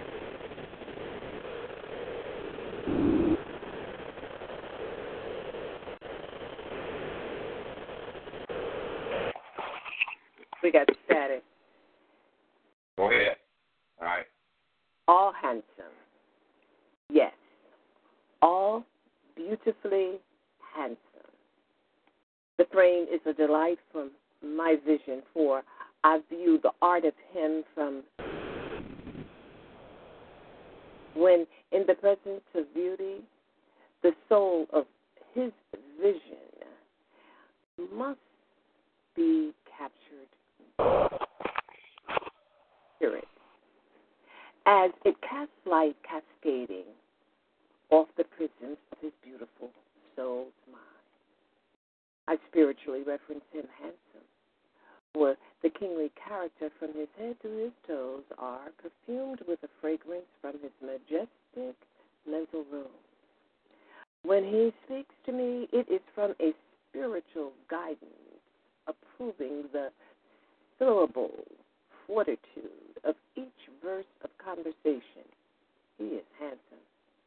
When I heard the first deposit of what I knew, without a doubt, to be the oration of literary handsome, I lent an attentive ear to be further consumed by this verb and metaphor master, finding myself entwined in the vine of his dictation. The glossary of his university led me to his widely distributed catalog. If not familiar with his chronological order, you will find you lost. I still see him handsome. The testimony of his higher self is always present. It is the backbone of his structure. The gait of his stride celebrates knowledge, and his crown tilts wisdom. Man, he's handsome.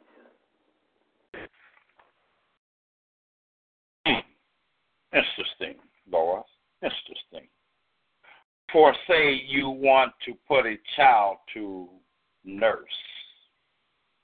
He eyes it now and then to know if better it is or worse. And if she mourns and when he thinks more of what he's about to leave, when he shapes and scours her with words. Starting out from the frame of questioning, my aim here is to look into her creation, give me vision to seeing things like you do, beautiful. One, my soul must sing, you captured my heart with this love, and you opened my eyes to your wonders anew.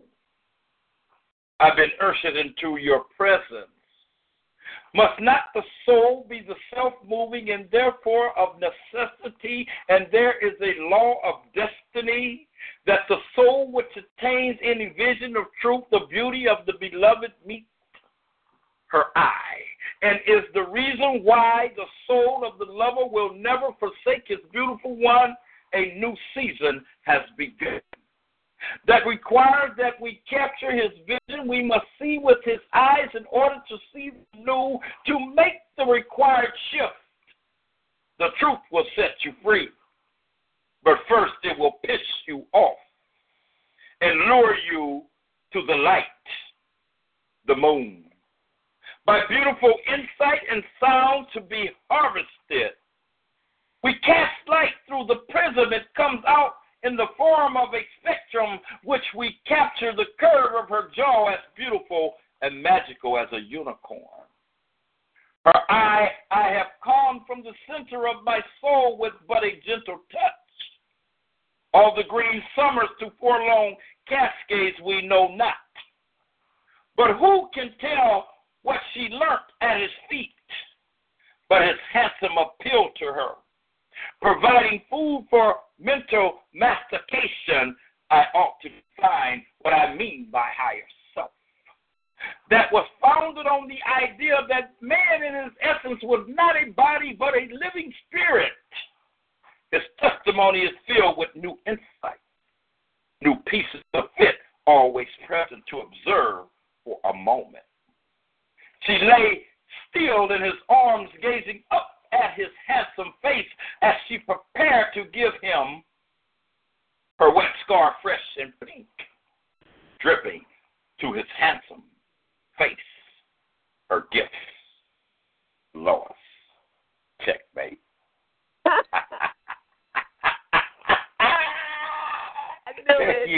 I knew it.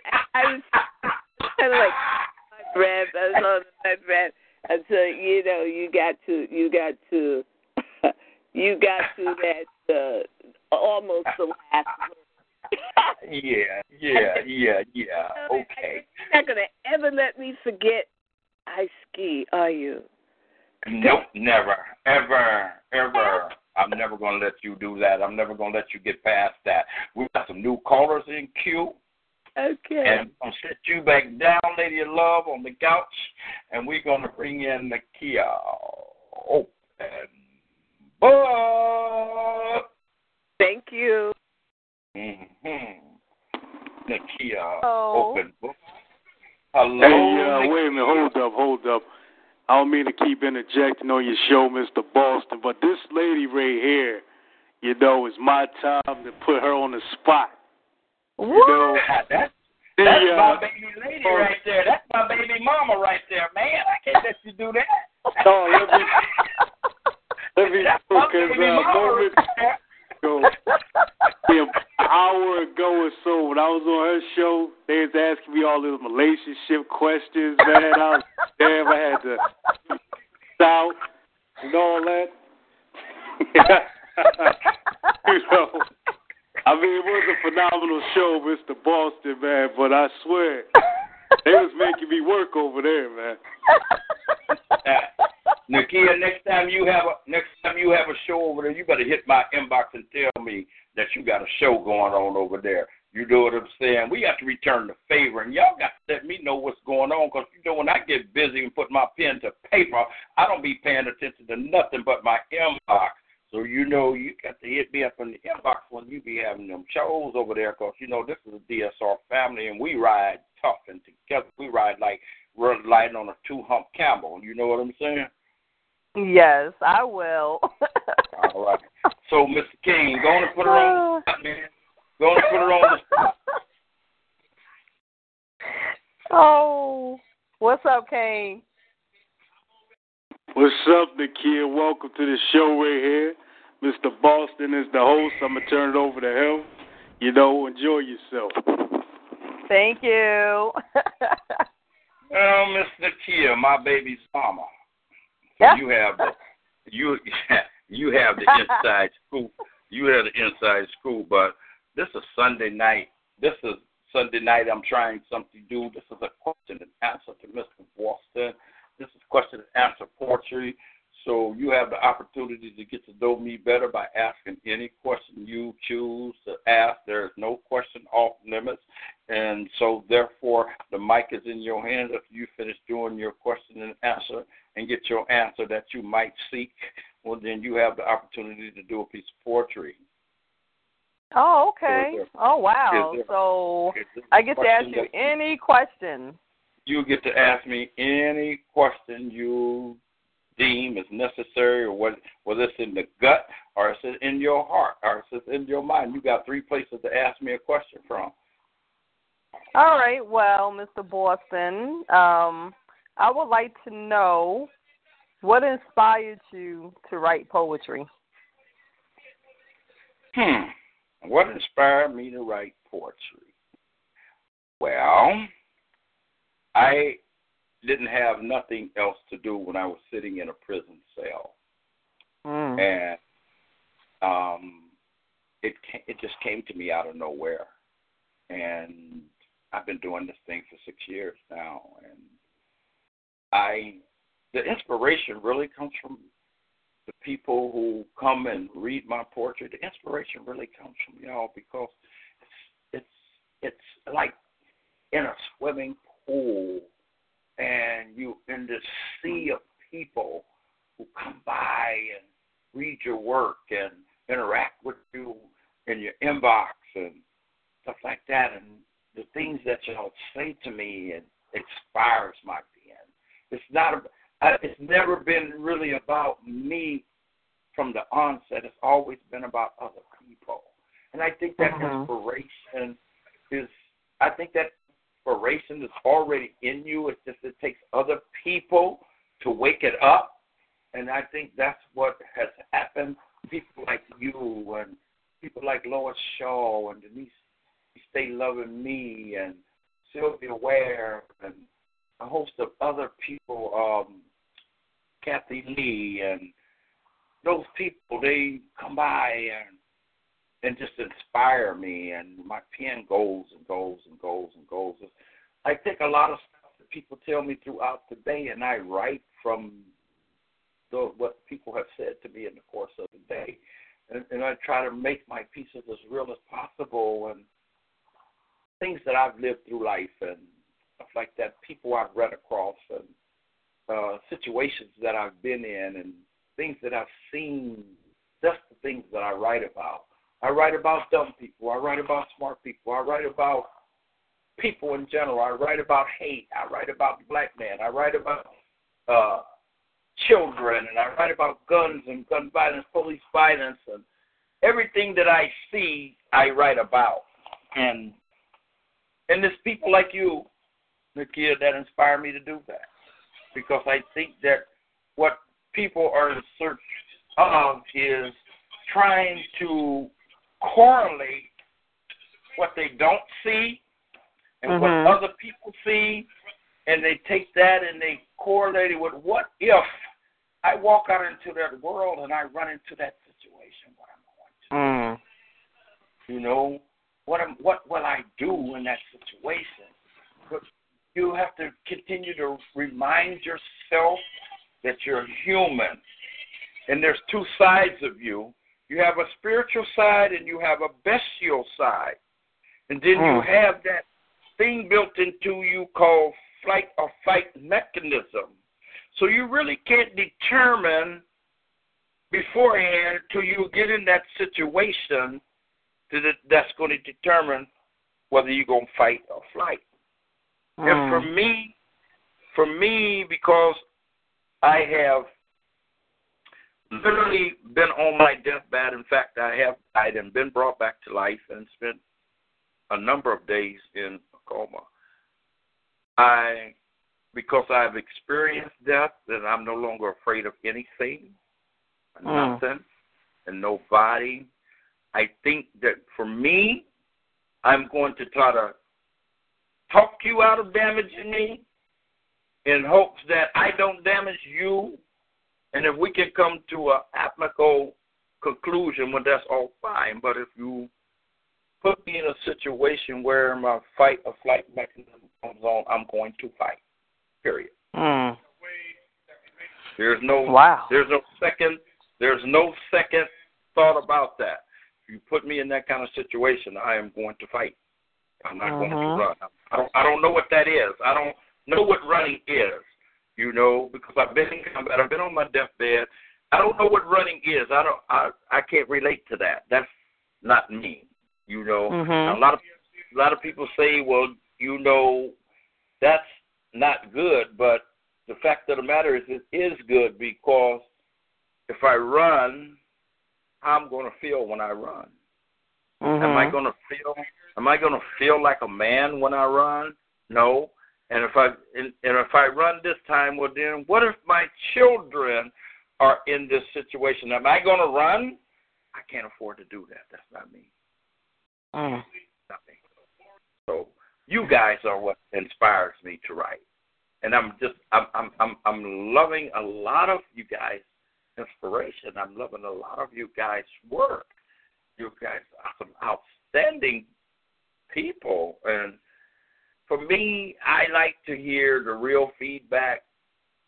I like to hear the real feedback. That's what inspires me, the real feedback. You know, I'm one of them type of people that can take the criticism, whether it's negative or positive. You know, the thing that I don't like is I don't like haters who continue to stunt my growth, you know, and trying to stunt everybody else's growth by reporting my pages, and they put my pages on 7-day suspension, 15-day suspension, 30-day suspension. Right now I have 2 pages. I have 2 pages that's sitting on 30-day suspension. And wow. I go over and check my inbox, and everybody's crying and saying, man, what's going on? Why you ain't here? And then I have to tell them that, I have to come from my one page and go to another page in order to respond because they got me blocked out. They simply closed one of my pages, and I had to start another one up under the same name, but I added a little something else to it, because people don't like what Jeffrey is saying. They don't like what Mr. Walker is saying. And I do a lot of things because I do not bite my tongue. I don't care who you are and what you're made of. I don't bite my tongue. I'm just straight-laced. I'm a straight shooter. And it is what it is. And they don't like that. Yeah, a lot of people do not. They don't like that. They can't. When you've been living a lie all your life, and somebody comes in and infuses something in you that touches you in some way and makes them recognize that they've been living a lie and they want to continue to live that lie, they don't want to hear the truth because they simply made that lie their truth. And when you come in and step in it and show them that you walking this left-hand path that's going to keep on leading you into the bushes when you need to be walking down the sidewalk. You know what I'm saying? You walk down the sidewalk, you might catch a ride, and they don't want to hear that truth. And that's just me. I'm going to give it to you like I've lived it. And if you can't understand it, you need to ask questions. Because as long as you're not asking questions, you're going to be that dummy. You're going to still keep on walking in that dark path, and you're going to keep on bumping your head. You're asking yourself, what's wrong? Because I keep bumping my head. What's wrong? Just because you ain't paying attention. You are spiritually and bestially because you can't. Neither one of them can exist without the other because it creates balance. You have to learn how to navigate. Learn to know how to navigate your best yourself and your spiritual self, and that's the only way that you can survive and live. Learning how to navigate both of them. Wow. And I had no idea, baby daddy, that you was in a coma before. Yes, I was. Yes, I was. I had a myocardial thrombosis, and I arrived at the hospital DOA. Wow. And the thing of it is that I had an out-of-body experience. My spirit actually left my body. And, I saw all the nurses. I saw all the doctors. I even saw when the doctor actually was going to pronounce me dead. And for some reason, God moved my hand. I saw all of it, plain as me and you talking right now. God moved my hand, and the doctor started working on me again and got my heart beating again. But I was out of my body. I was simply out of my body.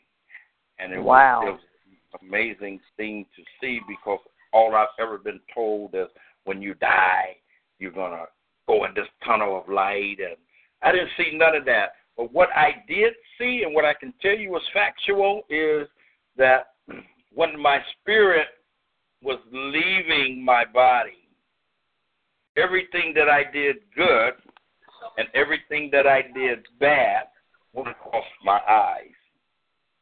Wow. I saw everything.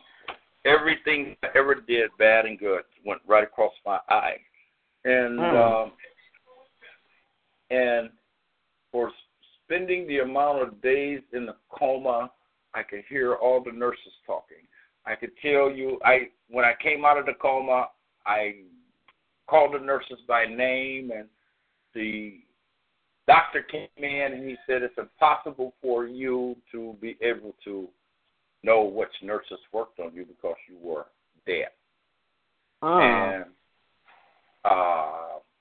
they tried to send me to a psychiatrist, and I went to the psychiatrist, and the psychiatrist told me, he says, nothing's wrong with you. You're not crazy. And he says, just that the doctors don't understand. He says, I'm not going to waste your time having you come in here twice a week and stuff. I'm actually going to sign a release order. for them to release you from the hospital. And the thing of it is God wouldn't allow them to cut me open. You hear me? God didn't allow them to cut me open. So whatever God was doing inside there, he didn't want them to see it. But I am today a walking person who can tell you that out-of-body experiences are real. All that other stuff about going through tunnels and stuff like that and seeing all the lights and stuff like that, I didn't see none of that. I know that the transition from this world to the other world is very smooth, non-painful, and a beautiful experience. That's what I can tell you. At least it was for me. Yeah. You know. Wow. How long ago did that happen? Oh, that happened in 1993. Wow. Mm-hmm. That was a very long time. Yeah. And I'm still here. Still pushing. Hit that 57, getting ready to hit that 58 soon. You know, it's not far away. You know, I think that God placed me here for some real long longevity because my family tree has a long longevity in it. My father passed 2 years ago at 98. Wow, that's a blessing. Yeah, still driving, still paying his own bills and everything else. My father's father lived to be 103. My mother's mother lived to be 108. My mother is still alive. She just cracked 90. So it's a lot of longevity in our family. All my brothers and sisters, there's 20 of us. There's 10 boys and 10 girls. We're all still alive except for my sister that's behind me who drank herself to death. She's still with me here. So all my brothers and sisters are still here. So that's the beautiful thing about it. God has worked wonders in my family tree. So yes, most definitely. Yeah. Mm-hmm. Yeah. So wow. Do you have a piece that you want to spit? Yes, I do, and thank you so much for sharing that about yourself. I really do appreciate that. You're definitely a testimony, Mr. Boston. Somebody was trying to get sick. Somebody was trying to tell me to record that, but you're going to have to read the book. On the book next year of my life. Next year, that book will come out next year, as a matter of fact.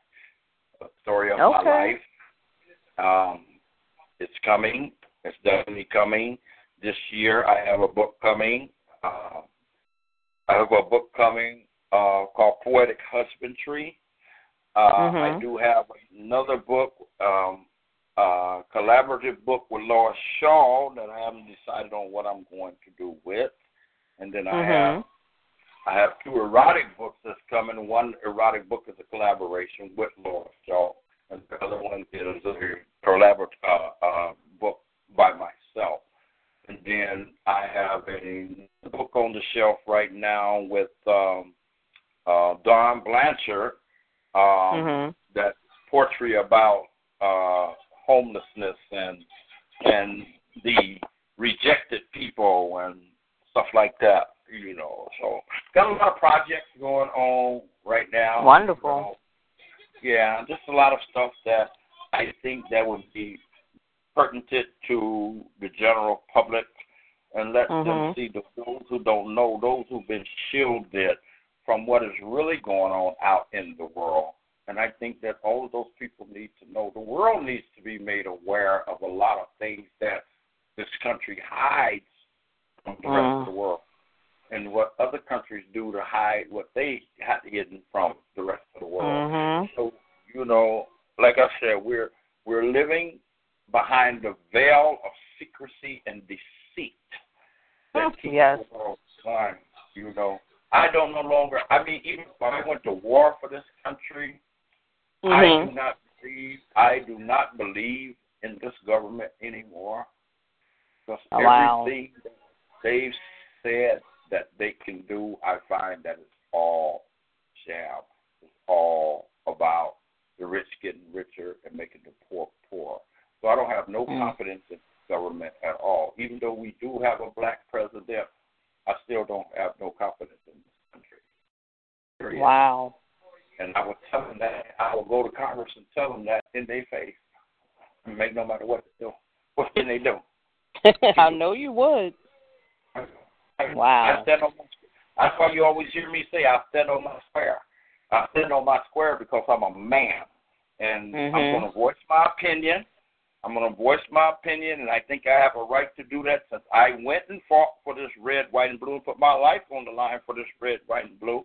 And all my forefathers and foremothers who have come before me who fought for this right to have to speak at their own leisure. And so here I am. I stood on the front lines with a rifle in my hand, didn't know whether I was coming home or not, you know.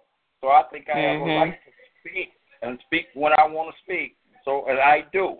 I am a very big component of free speech, and I speak, period. They want to come and get me and throw me in a hole, well, come and get me and throw me in a hole, but you might have to kill me before you take me because I'm going to fight. I don't know nothing about running. I'm going to fight, period. Wow. So the mic is yours. Thank you, Mr. Boston. Do your thing. You're so welcome, sweetie. Thank you. Well, this piece is my second time sharing this, and I am dedicating this piece to anyone that you may know, whether it's family or friends, to anyone that may have or is going through, like, depression or anxiety. And there's a lot of that goes on in people's lives nowadays that's dealing with that, and it's real. So I want to share this piece, and it's called Reflection of You. I reflect on. I hear a little static in the back. Hold on. That might be me. Okay. All right. This titled Reflection on You. Of You, I'm sorry. Okay. I reflect on life a little differently now. Sometimes it could be a good thing and then uncomfortable, too. My bubble of life has been popped, topped with the many cherries of life. Spice of my being diminished for a few moments. My world was shaken and torn apart between the doctor and ER visits. I had to take control of my life and myself. Take care of my being. More than anything, take care of my mind. It is expressed ever so frequently by your doctor, family, friends, and society to exercise and get healthy physically and not as much as mentally. Release the finest quality within your head. Exercise those thoughts. Find a balance. Pick up that book that may help to deal with trauma, bottled things up, masked emotions, and that balance of power. Breathe a little more. Just let it go. Release the bad and move forward towards the top of mental health. It is not taboo. It is someone's reality. Don't be embarrassed. Ask for help. Seek for help. Face it, grasp it, and refine it. This, too, can be your reality. Don't live in the darkest seconds, minutes, hours, days, or even years. And that's the end of my piece.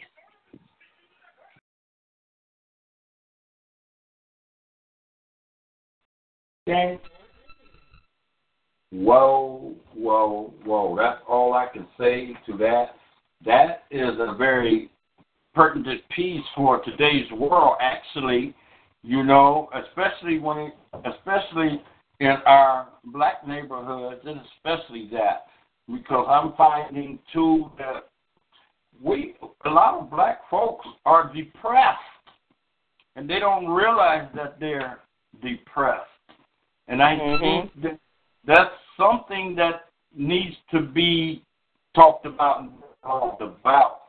And I think that now that you sparked me, because probably by tomorrow I've been done posting one on depression. Believe it or not, by tomorrow I'll be one posted about depression. Believe it or not. See, that's what I think. This is the things that y'all do that inspire me, because you inspire some of the things that I have on my mind and in my heart, you know. But sometimes it takes other people to inspire you to write that piece. And you spark that, and I can feel that thump, thump, thump, thump, thump, thump, thump, thump. So when I get that beat, it's going to lay something down, something sort of similar. It might not come out like yours, but doggone it, it's going to make us present. Wow, thank you. Well, I'm going to set you back. I'm going to set you back on the couch. And the next time you have a show, you better make sure you hit me in my inbox. Because when I'm writing, that's the only thing that I pay attention to is my inbox. And nothing else matters. All right? So then I'm going to come over there. I'm going to come over there and grace your mic in my militant way. Okay? I'm coming militant when I come over there. So you're going to hear my militant me, and a lot of people can't stand that. So, but I know that you can handle that. So I'm going to come over there in my militant voice. You know what I'm saying? And it's going to be mainly messages to the young black men. Thank you. So can't wait. Baby, we're going to set you back over there, baby mama. You make sure you take care of my kids. I'll be the in the near future. I don't want to come home and my kids are watching the Flintstones. I would rather them be watching Lost in Space. All right. Well, now I know, baby mama, I will have to be your wife. Okay, well, that's fine. That's fine too. As long as you have push buttons, and I can push you when I want you out of the closet.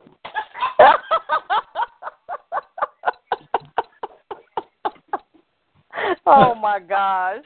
Oh, better yet, I'm ordering a remote next week. So you know what I'm saying. When I want you to sit down, I'm gonna push number 27.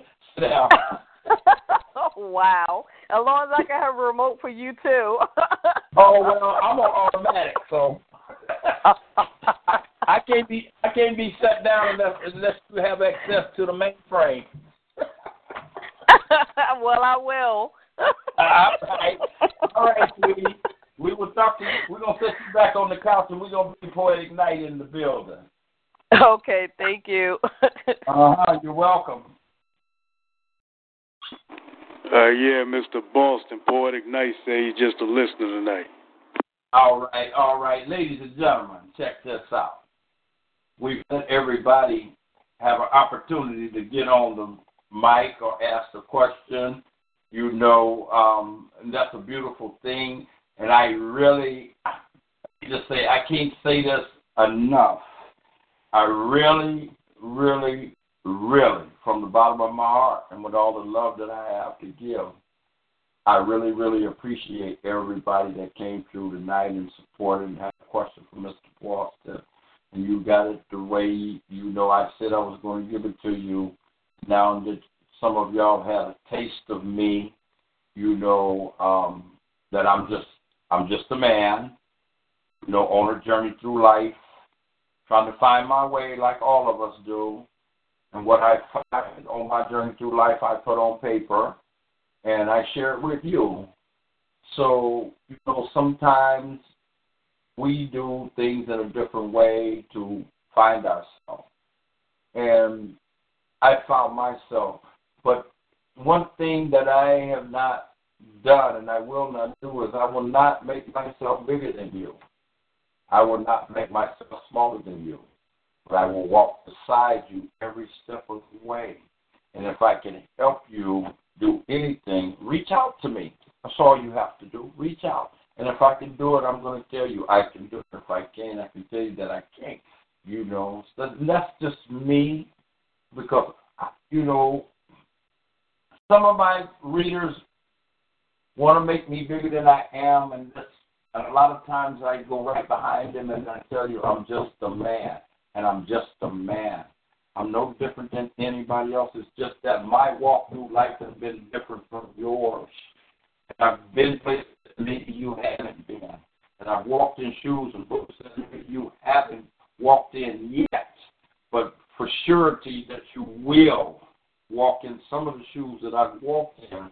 And that's why I give back so fearlessly, because I don't want no man to walk on this earth and fear anything, because once you fear anything, then you have already lost your battle in life, because fear is a wall.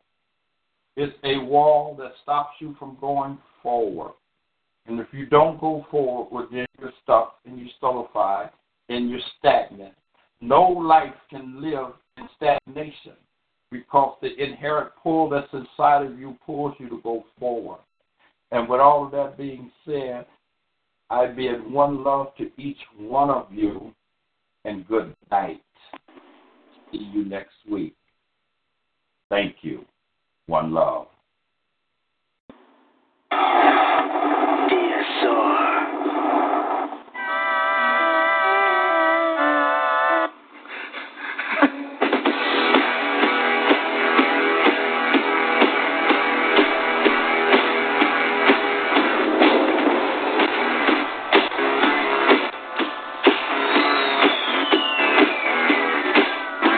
You bring me down, it's in my world.